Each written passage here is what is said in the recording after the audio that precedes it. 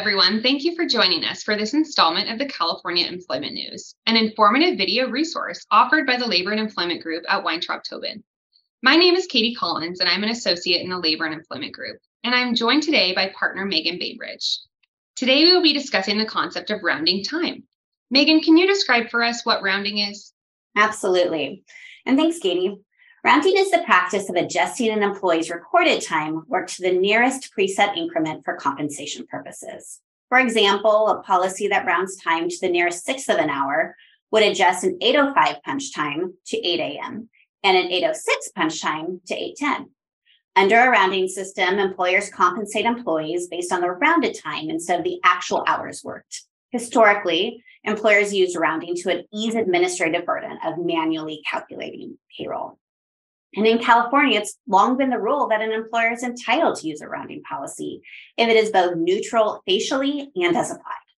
A policy is facially neutral if it allows time punches to be adjusted both up and down, and a policy is neutral as applied when rounding does not, on average, undercompensate employees in the aggregate over time.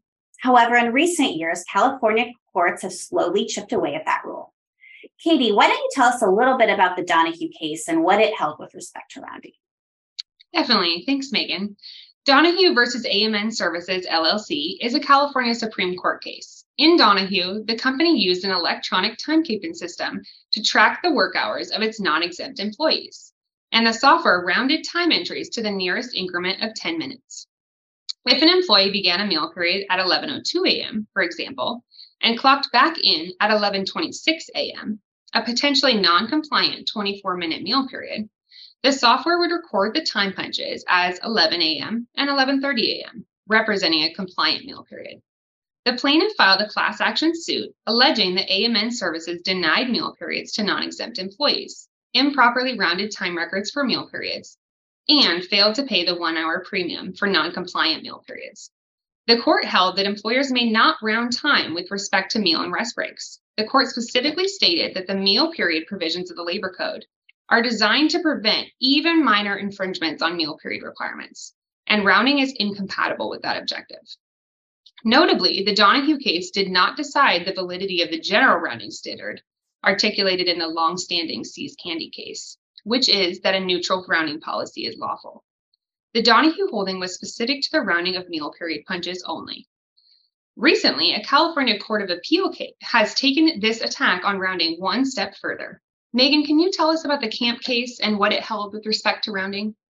That's right, Katie. In Camp versus Home Depot, the company used a timekeeping system that tracked each minute worked by employees, but applied a quarter-hour rounding policy at the end of each shift.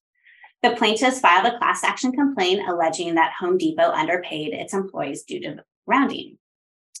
And after a trial court granted summary judgment on that claim, the Court of Appeal reversed, finding that Home Depot's rounding policy, although neutral on both its face and in application, was unlawful.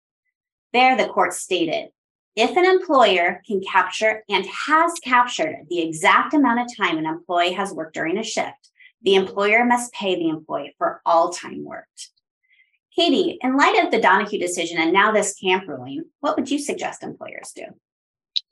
The Camp court was clear that its ruling was specific to the facts before it, and it was not overruling rounding of time under all circumstances, including where the actual time worked cannot be accurately captured by the employer. That said, the court acknowledged its ruling calls into question rounding policies and invited the California Supreme Court to provide guidance on the propriety of time rounding by employers.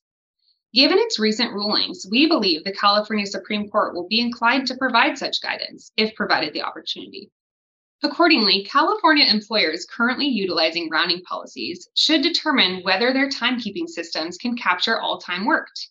If all time can be captured, employers should seriously consider eliminating its rounding policies altogether.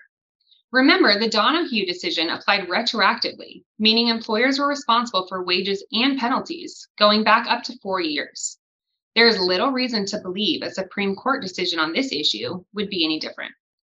Should an employer be inclined to keep rounding with respect to overall time, until the Supreme Court says differently, they should make sure that meal periods are not rounded. Further, employers may want to consider providing meal periods of more than 30 minutes, which start well in advance of the 5 and 10 hour mark. Providing earlier and longer breaks than legally necessary will help limit liability for late and/or short breaks due to rounding policies. That's right, Katie. And that does it for today. Thank you so much for joining us. You can continue to find California employment news on our blog at thelawblog.com and wherever you listen to your favorite podcast. We'll see you next time.